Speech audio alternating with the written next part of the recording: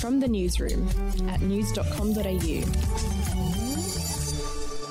G'day, I'm Andrew Bucklow. And I'm Bronte Coy. And this is the latest from the newsroom. It's Thursday, the 30th of September. The Queensland Premier has rejected suggestions that she's delaying a lockdown in the state to enable the NRL Grand Final to go ahead. The game is set to be played in Brisbane on Sunday, but Queensland is currently facing a COVID outbreak with another 6 cases reported today. Premier, there's a lot of people out there who believe the only reason we're not in lockdown is because the NRL Grand Final. Well, that's not correct. I was going to say, has it had any influence at all in any of your None, decision-making? Absolutely none. And let me make it very clear that the health of Queenslanders comes first, and as soon as Dr Young says we need to move into a lockdown, we will. The crowd capacity for Sunday's grand final will be cut to 75%, meaning 12,000 fans will have to hand their tickets back. They will be livid. Elsewhere, and Victoria recorded another grim milestone today with a record number of cases. There were 1,438 new infections. That's almost 500 more than yesterday's number. Premier Daniel Andrews said the alarming increase was a result of people breaking lockdown rules. If people continue to visit each other in their homes, then they will bring the virus with them. They will spread the virus. And particularly given what we know from interviews over recent days, many of these cases were completely avoidable. Overseas, and the celebrity chef known as Salt Bae has been slammed for the outrageous prices at his new London restaurant. At his steakhouse in Knightsbridge, a burger costs, guess how much, Bucky? I don't know, $80? $190. What? It must be so delicious. It makes me want it, actually. A salad is more than $40 and a Coke costs $17. Okay, that's ridiculous. Coke as they're in the same drink? everywhere. I don't know, with that price. The most expensive item on his menu is a giant tomahawk steak, which comes covered in gold leaf.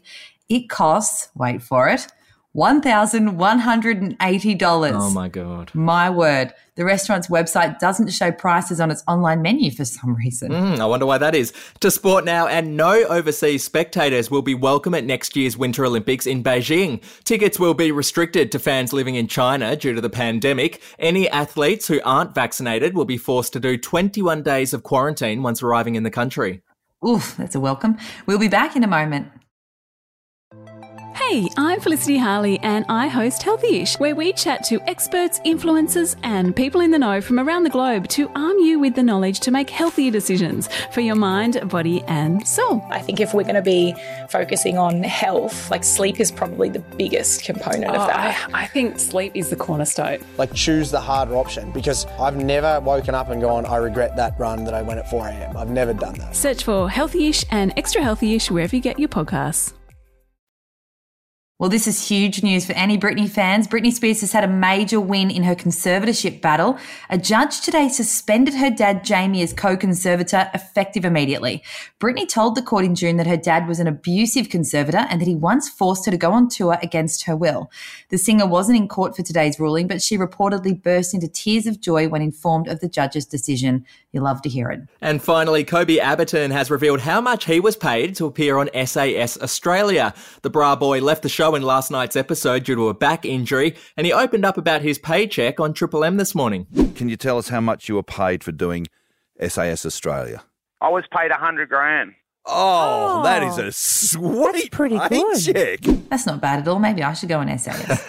What do you reckon I could pull in? $5, 10? I reckon you'd last about 8 seconds. Honestly, wouldn't even get out of the van. Want news.com.au with member rewards and fewer ads? Get news.com.au premium today at news.com.au/premium membership. That's it from the newsroom. We'll be back with another update soon. Your headlines from news.com.au.